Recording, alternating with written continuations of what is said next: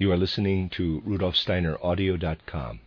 If you are listening to the podcast of this, it is located at RudolfSteiner.podbean.com. Please consider becoming a patron. As well, there are two publishing houses, SteinerBooks.org in America and RudolfSteinerPress.com in England, which are the sole publishers of Steiner into English and have given me permission to do these recordings. Please consider patronizing them as well. This is a reading of Collected Works, Volume 225 by Rudolf Steiner, 12 lectures, entitled Three Perspectives of Anthroposophy, Cultural Phenomena from the Point of View of Spiritual Science, translated by Elizabeth Marshall. This is the 12th and last lecture in this cycle. It's entitled Jakob Böhme, Paracelsus, and I'm going to pronounce it this way, Swedenborg. It's properly pronounced Swedenborg or something to that effect, but I will be pronouncing it Swedenborg. Given in Dornach on the 23rd of September, 1923. Looking at the dream world, as we did yesterday, drew our attention to the fact that when we go from the world that's spread out before our senses, as the world of natural laws, into another world, these laws actually don't apply. I'd say that they stop applying gradually, little by little. In the case of dreams, we notice that on the one side they quite clearly comply up to a point with the laws of nature. But on the other side, moral and ethical considerations also play a part in the way things interact with each other, so that these relationships express something like the moral values of the dreamer. Dreams are like a gentle transition from the physical world of the senses to completely different worlds that have nothing to do with mere laws of nature. Now, it's important that through the ideas and feelings that arise when we direct our soul power toward the transitions we find in dreams, we reach a human understanding of the way things interact in the world, as otherwise this all remains just a closed book. You'll soon see what I mean. Developing intellectual concepts for these things is not really the point. What's important is that we totally appreciate things, that we have a real human relationship with everything we're connected to in our lives, and to the fact that we're human beings. And it's impossible to say anything or think anything about certain aspects of life if we haven't been touched by, haven't felt something of what we spoke about yesterday concerning dreams. It all depends on this tonality of our feelings. This is why I want to add to what I said yesterday about dreams and about the curious statements of the experimental magician something directly related to the phenomena of our lives, and which should really be seen as a much greater mystery than is usually the case. In connection with yesterday's lecture, we want to look from a certain perspective at those people who are usually described as somnambulists. These are people who exhibit many anomalies in their lives, and even go as far as getting out of bed in the night and climbing around on the roof without falling off. Secondly, I want to talk from a certain point of view about several individuals whom we've often spoken of in a different context: Jakob Böhme, Paracelsus, and a third person, Swedenborg. We can argue that people of today are quite apathetic. The kind of interests that I would call feuilletonistic are very widespread. Really, such people as the somnambulists, Jakob Böhme or Swedenborg, should be like a wake-up call, as they're so different from normal members of the public. Now let's try to understand these phenomena. We start with the ordinary sleepwalkers. You'll know that in a certain way their activities are connected to the phases of the moon. Just recently, and that's one of the reasons I'm talking about it here, we've spoken of the moon's significance in the universe. I said that there were beings who were once on the earth and brought humanity primeval truth, which then gradually died away. If we go back far enough in history, we can find them. These beings withdrew to a kind of world colony in the moon, and now inhabit the inside of the moon. And it's actually the case that in a coarse form, a small residual group of these beings have remained on Earth. At the time when these moon beings of today were still on Earth as the great teachers and leaders of humanity, human beings were very different. These beings left physical phenomena behind on Earth, meaning the facts of reproductive life. The facts of reproductive life, in their present form, didn't exist on Earth at the time when these beings brought humanity primeval truth. It's similar to when you've dissolved some substance in a fluid and the fluid looks quite clean and undisturbed. But when the substance sinks to the bottom, then you see the substance is coarse and the fluid is finer than it was before. This is roughly how it is with what I'm describing here. What now exists on Earth as reproductive life is coarse by comparison to what it once was. And what these beings took with them into the moon sphere had become infinitely finer and more spiritual. But they both belong together and have been differentiated out of each other. As I said when I was discussing the position of the moon in the cosmos, the influence that the moon still exerts on the Earth today is such that it reflects back not just the light of the sun, but all that is in the cosmos. In the moon, therefore, we have two things: the inside of the moon, which has closed itself off, doesn't at present appear on the outside, and has another task in the world, and then what the moon reflects. Now, in what concerns our physical bodies, we humans are subject to gravity, both when we move and when we're just sitting down. Gravity is always present. If our physical bodies weren't subject to it, then we wouldn't be able to assume these various positions, such as walking, standing, sitting, and so on. But with our etheric bodies, we're not subject to gravity, but to the force of the moon. The etheric body is exposed to this force reflected back from the universe, and this draws it out. Whereas gravity pulls us down, the force of the moon draws us out into the cosmos. This moon force is active in somnambulist personalities. For a few moments, the moon force overcomes gravity, and these people then behave as if they only had an etheric body, which follows the moon completely freely. They drag their physical bodies along with them, climb about in the most daredevil manner, as only the etheric body can, and the physical absolutely can't, but it gets dragged along in those moments in time. So basically, it's an eruption of specific moon forces, which takes place in these somnambulist personalities. However, now we have to explore further, because all this takes place in the greater context of the world, which in the end consists of beings. All phenomena outside beings are just illusory. In the cosmos, only beings are truly real. Truly real are the beings in the mineral realm, in the plant realm, and in the animal realm. Truly real are human beings, the angels, the archangels, and so on. They are realities.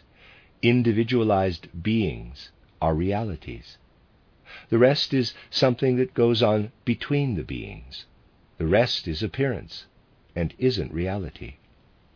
Therefore, when we speak of realities, then we're dealing with beings. Now, the question is, when such beings as somnambulists, who are individualized human beings, appear, how does this phenomenon fit into the cosmos as a whole? How did it come about that somnambulism exists in the universe? Now, you have to understand what I'm about to say, not in a logical, intellectual way, but more in a feeling context, as this is the appropriate logic for our subject matter. Try to fill yourself with the feeling of going beyond the world of natural laws, and beyond the realm of dreams, and out into completely different worlds, where natural law doesn't hold anymore, and where other relationships prevail. Try to really feel your way into this, and then you'll become aware that you could ask, what about those people who appeared in one or another incarnation as somnambulists? What happens to them in the life before birth or after death? Now you know exactly that there are dark aspects to this condition, including a kind of mediumship, and that somnambulists are different from the average citizen. They act differently in their lives. Their behavior is different.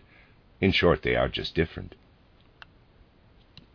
Now, if they're different in earthly life, then if we can actually go beyond the dream realm and its impressions and into the spiritual world, we would have to ask whether they're different from other people in the world bordering the earthly one in life before birth. What are they like in that world? You see, these beings who are sleepwalkers in their earthly incarnation were extremely antagonistic in their pre-earthly existence and behaved in a hostile way toward the spiritual. If with the methods we have and which I've often described, you do research into the pre-earthly life of a somnambulist, since the French course we've often spoken quite concretely about this pre-earthly life, then you would ask, what were these somnambulists like before they descended into earthly existence? And regardless of the fact that it might sound preposterous, we have to say that in their pre-earthly lives in the spiritual world, they were materialists. Of course, people aren't materialists there in the sense that they entertain theoretical views about materialism. There we move in a world of sympathy and antipathy, and not in a world of concepts and opinions. These sleepwalkers lived in the spiritual world, but most of what they experienced in the spiritual world was disagreeable to them. Whatever they encountered in the spiritual world appeared to them in such a way that they hated it. And because of this, when they descended to earthly existence, they couldn't consolidate their astral body in the right way. When we come down to earthly life, we have to consolidate our astral body. This consolidation is adversely affected by the fact that these beings have continually absorbed forces of antipathy against the spiritual. Consequently, there develops this karma aligned to the cosmos, that though they have a physical body in earthly life, they have to bind themselves to this body in a way that only an astral body which hasn't been consolidated would do. Now, I've described to you how, when we descend to earth again, we pass through the moon sphere and absorb the forces of the moon. These beings have too little independence in relation to the moon forces. They're not sufficiently consolidated in themselves, and so they retain a certain affinity with the moon forces when they enter their physical bodies. The consequence is that these people are less considerate of their physical bodies than is the average citizen.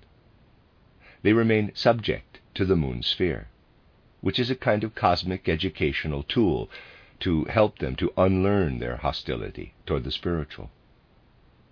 Thus, with these sleepwalkers, we have people who in this life are meant to learn how to break the habit of enmity toward the spiritual.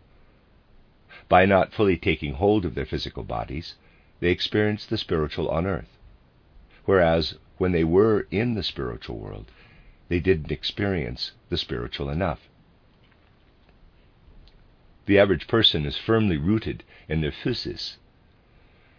Today, even more so than is good for humanity, we are most firmly fixed in the physical body. But the somnambulists don't really respond to the physical body, and therefore, under certain constellations, they're subjected more to the moon forces than to those of the earth. Now, let's move on from these personalities to others such as Jacob Boehme or Paracelsus, who achieved a certain greatness. Historically, you could always find such personalities, although less in modern times, but it's not so long ago that there were always what I'd like to call mini Jacob Boehmes. Up until a few decades ago, you'd always be able to find such little Jacob Boehmes.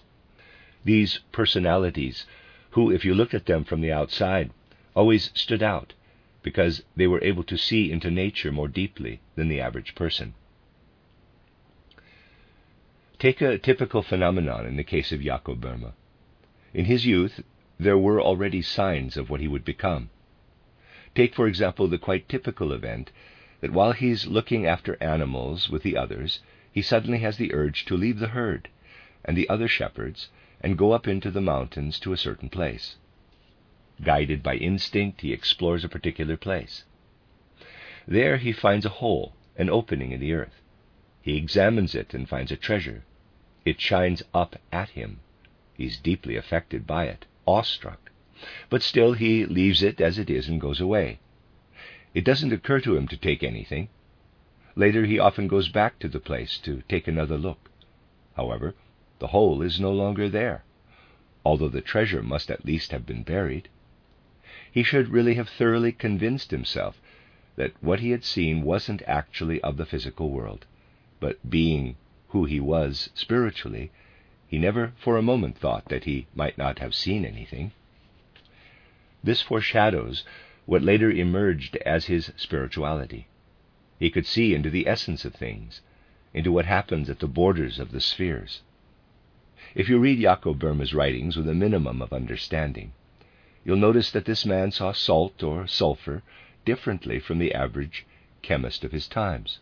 He writes from a completely different level of insight.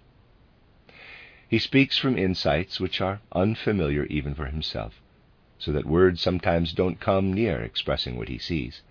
The language becomes chaotic and confused, and we have to feel our way into it if we want to understand the visions of this Jacob Boehme. Now, to show you this whole phenomenon, Jacob Boehme, I'd like to remind you of what I've said about the Druids. They used to dampen down the sunlight through their cromlechs, and then they looked into the ensuing shadow and saw there the spirituality that radiated from the sun. For other people, shadow is just shadow, something negative, an absence of light. But for the Druids, it was something quite real. Also, the shadow was not only different according to the time of year, whether it appeared in March or October, but also according to its inner bearing, its color or tone, and also through its spiritual content. If you push back, so to speak, physical sunlight, then what the sun radiates spiritually appears right in the ensuing shadow. With Jacob Boehme, this was what happened in his whole human being. He could give himself, so to speak, a push in a certain direction. This is only a rough approximation. And then he could extinguish physical sunlight and see into the darkness. What happens when you look at something and don't follow the light, but have something like a border before you? The result is something like a mirror. But when you look, and although I'm drawing an eye here, EYE, it's not really a question of a physical eye, then there's light everywhere. This means we're seeing physical things. But if, through our own power, we extinguish this physical sunlight, then this looking into darkness appears. We don't even need a shadow. And when this looking into darkness appears, then it acts like a mirror. By doing this, Jacob Boehme could see how things are reflected in the mirror, and to his soul's eye, EYE, they revealed their inner spiritual content. If he prepared himself, he could see, for example, the most everyday things, such as salt, sulfur, mercury, and so on, not as we usually see them, but their real being, and what lies behind them spiritually, reflected in the darkness. This was his special vision. He saw, reflected in the darkness, what lies spiritually behind things. He saw them in the light of the sun's force, whereby the physical effects of light and warmth were excluded. Sleepwalkers connect their will to the forces of the moon, and then when, for a few moments, they're less affected by gravity, are more affected by the moon, whereas ordinary sleepwalkers follow more the forces of the moon with their organs of will. Boehme could follow the forces of the sun with his organ of cognition, and was therefore a sun person, in a sense sunstruck, as opposed to moonstruck. And Jacob Boehme was an outstanding example of such people, human individualities who stand out from the rest of humanity through their special relationship to the spiritual, sun people. Then again, with these sun people, we have to ask, what were they like in their pre-earthly existence?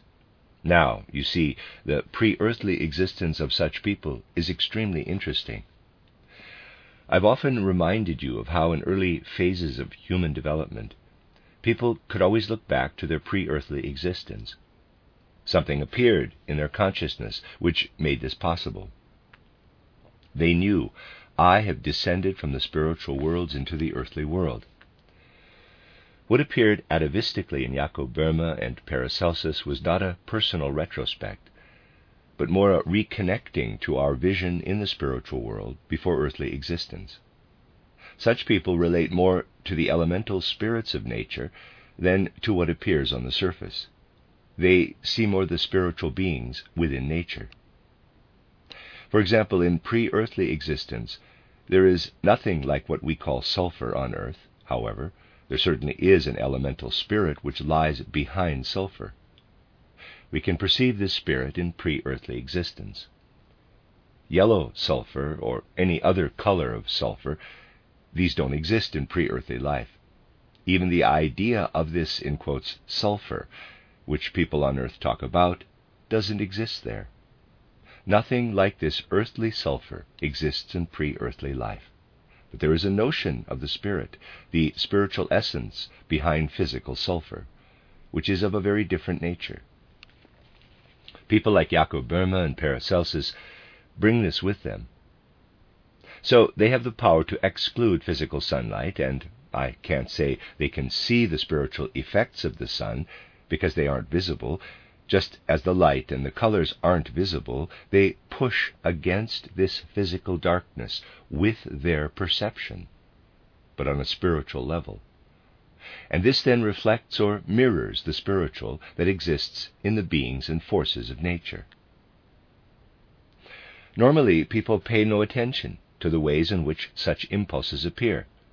But in essence, if such people, who show the way, didn't sometimes live among us, then humanity would know little about nature. People need these inspirations for even the most abstract knowledge of nature. Other people, then, look after the work of clothing all this in reason. But actually looking into the depths of living nature, that's what these sun people do. You see, the more the 19th century developed, the more difficult it became to express such things in the world. Most of you will be familiar with the biography of Jacob Boehme. You'll know how he was persecuted. If he or someone like him with this special way of expressing themselves had appeared in the last third of the 19th century, they would probably have been locked away in a lunatic asylum. It would have been much worse for him than it was in his own times, even though it was difficult enough back then. At least Jacob Boehme had the benefit at that time of not being maltreated with the likes of what we have to learn in school today. Education, school education, hadn't progressed as far as it has today. Now, please don't think that I want to say anything against school education, but we have to be able to assess things from another perspective. Probably not many of you grew up where the teacher was, for example, just the retired shoemaker. In such a place, the children of those times, and these are the adults of today, didn't learn much in the way of knowledge as they do today. They remained much more innocent. However, what we learn in school today doesn't only cultivate, it also deadens something. Jacob Boehme had the benefit of not being subjected to such an education, and so the sun person living inside him could work its way to the surface. Yes, all this is inside people, but sometimes it has to find another way out. In certain compositions from the last third of the 19th century, I could show you how people who, because they'd gone through the school education system of that time, and therefore couldn't speak like Jacob Boehme, expressed all this in musical compositions. There's a basic tone, a prevailing mood, similar to that in the writings of Jacob Boehme. At some point it breaks through, especially in music, but not in what is generally acclaimed. Don't think I mean a piece of Wagner's or even title Hansel and Gretel when talking about these things. I'd have to name some completely different pieces. But there are such musical achievements where something breaks through. And as I've said, it's precisely things like this which are important for earthly life. Now we can look at the third type of person, who is so well represented by Swedenborg. If we only look at the surface, Swedenborg seems very idiosyncratic. He made his way successfully until the middle of his life. In his 40s, He was recognized as a great scholar of his time, and had studied all branches of contemporary science comprehensively. Many of his works have been published. However, there are an enormous number of writings about the science of the day, which only existed until recently in manuscript form. Now a scholarly Swedish society has taken on the task of publishing these works of Swedenborg, which were written in his 40s on the prevailing scientific themes. But then Swedenborg changes, and people start to say that he's gone mad. He's gone completely mad. His works are being published as written by one of the great scholars of the age, and not just the efforts of one colleague, but those of a whole academy of colleagues are needed to master the task of making the Swedenborg that existed up until his 40s available to the general public. And the later Swedenborg is of no interest at all. However, it's significant that Swedenborg lived the life of a scholar of his times up until a certain age, and then a certain spiritual vision broke through. Such a spiritual vision as Swedenborg experienced has its special characteristics. It's as follows. Normally, if you imagine a person and look at their brain, then in a certain sense the etheric body fills out the brain. What I'm drawing here in red, image unavailable, is the physical brain. The etheric body fills out the physical brain and projects out a little bit. Now, up until his 40s, Swedenborg had developed his etheric body and his brain, his head constitution, in the normal, I could say, bourgeois way. Then, however, a force overwhelmed him, which pulled the etheric body tighter, of course not beneath the skin, but pulled it so tightly together that it became denser and more independent of the brain, while he still remained as clever. Because it's not true that he became a foolish man, he was just as intelligent as before. When someone walks in their sleep, then their astral body is subject to the influence of the moon. Often their organs of will are attuned to the lunar forces. And someone like Jakob Böhme has directed their powers of cognition toward the forces of the sun, pushing back the physical effects of the sun. But with Swedenborg, who had this tightening of the etheric body, it is the force of Saturn at work. It is that force of Saturn which I recently described as cosmic, in which lies something akin to the whole inwardness of our planetary system, so that we can say that Saturn contains the forces of memory of our whole solar system. And what passed over to Swedenborg were these forces of Saturn, this inwardness of the whole planetary system. This was why he could see things in the visions he described. He saw angels, archangels, and processes going on between angels and archangels, just as he describes them. But what was all this really? Where had he landed through this tightening of the head part of the etheric body? He didn't really gain access to processes among the hierarchies. You have to imagine what he saw in the following way. If the earth is here, then we can draw the etheric sphere of the earth. This goes out into the cosmic expanses about which I told you yesterday, and we arrive at the Orion Nebula and so on, which has its own laws, not natural laws, but laws as they are in dreams. Only when space ends would we arrive at the life of the hierarchies. Swedenborg couldn't see into that with his visionary gift, but all those processes which take place beyond the etheric sphere are not only reflected in the ether, they also evoke actual image processes in the ether. So, when something happens up among the hierarchies, which we would have to describe quite differently, it has an effect on the ether sphere of the earth, so that the etheric forms act upon the ether of the earth. Forms are working around us, which are not the actual angels, but forms created from the ether, which then transform their actions so that humans can understand them. Swedenborg could see these actual reflections, as we can call them, of the higher hierarchies in the earth's ether. Thus he didn't actually see what the angels did, but he saw what becomes visible when their deeds are reflected in the earth's ether in the human sphere. The deeds of the angels up there can't directly work on earthly human beings, but these actual reflections affect humanity. The etheric reflections circulate among human beings and work on them.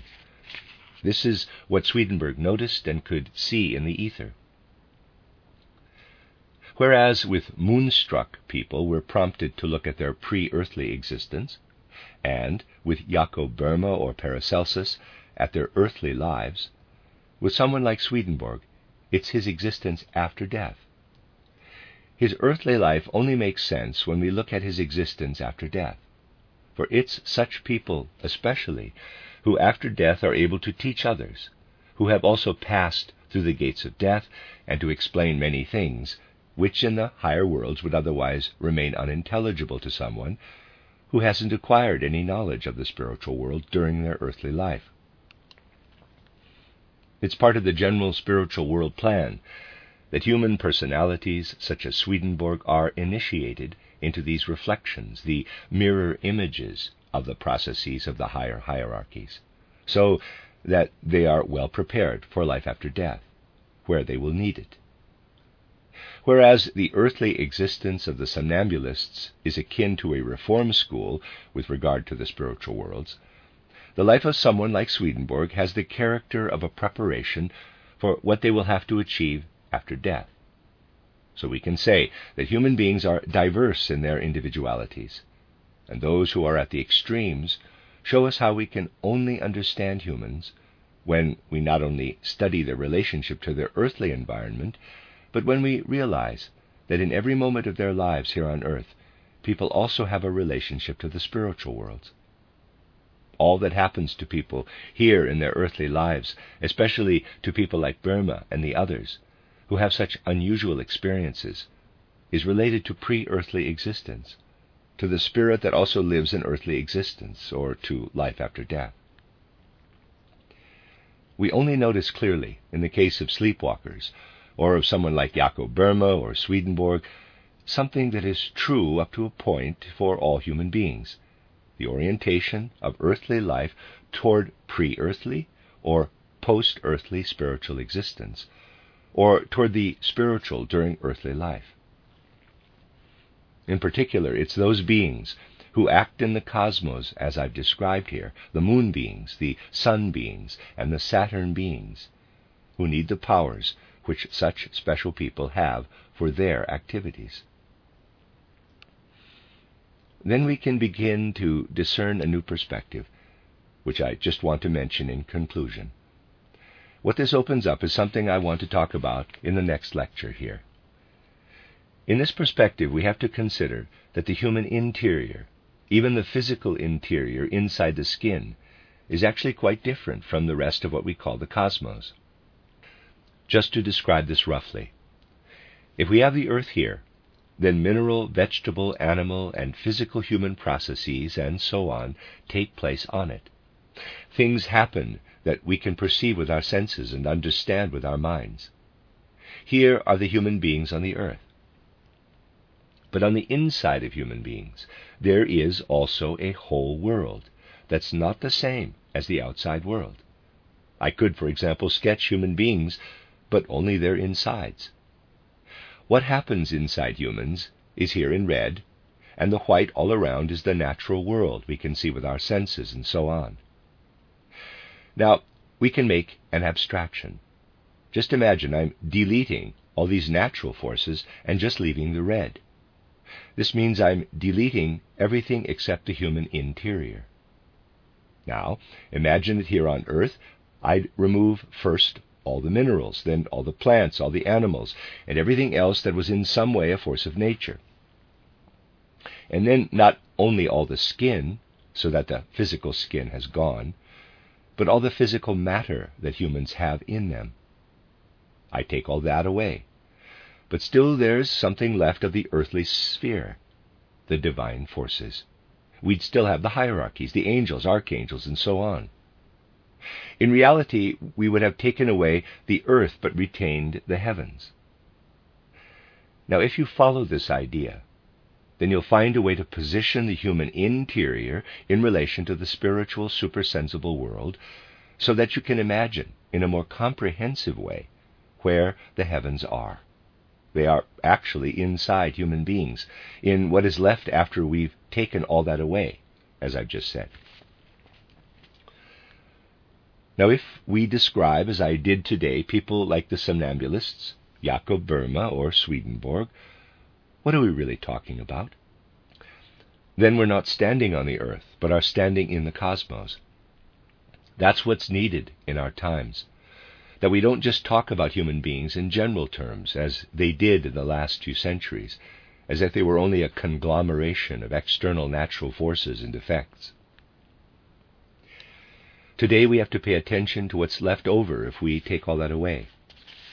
I don't want to repeat that gruesome description, but what is left over after we've taken away everything else and just left the inside of the human being?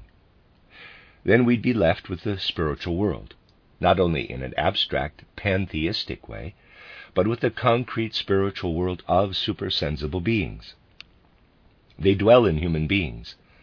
We humans have to become aware again of the fact that the human body is the dwelling place of the gods. Only when this has become a part of our contemporary consciousness will it be the necessary impulse for the rise of civilization instead of its decline. This is a truth that I could express from many different perspectives. Today I did so by relating it to what I said yesterday about dreams and earlier about abnormal soul states. The end of Lecture 12 and the end of the book, 3 Perspectives of Anthroposophy, 12 Lectures by Rudolf Steiner, Collected Works, Volume 225.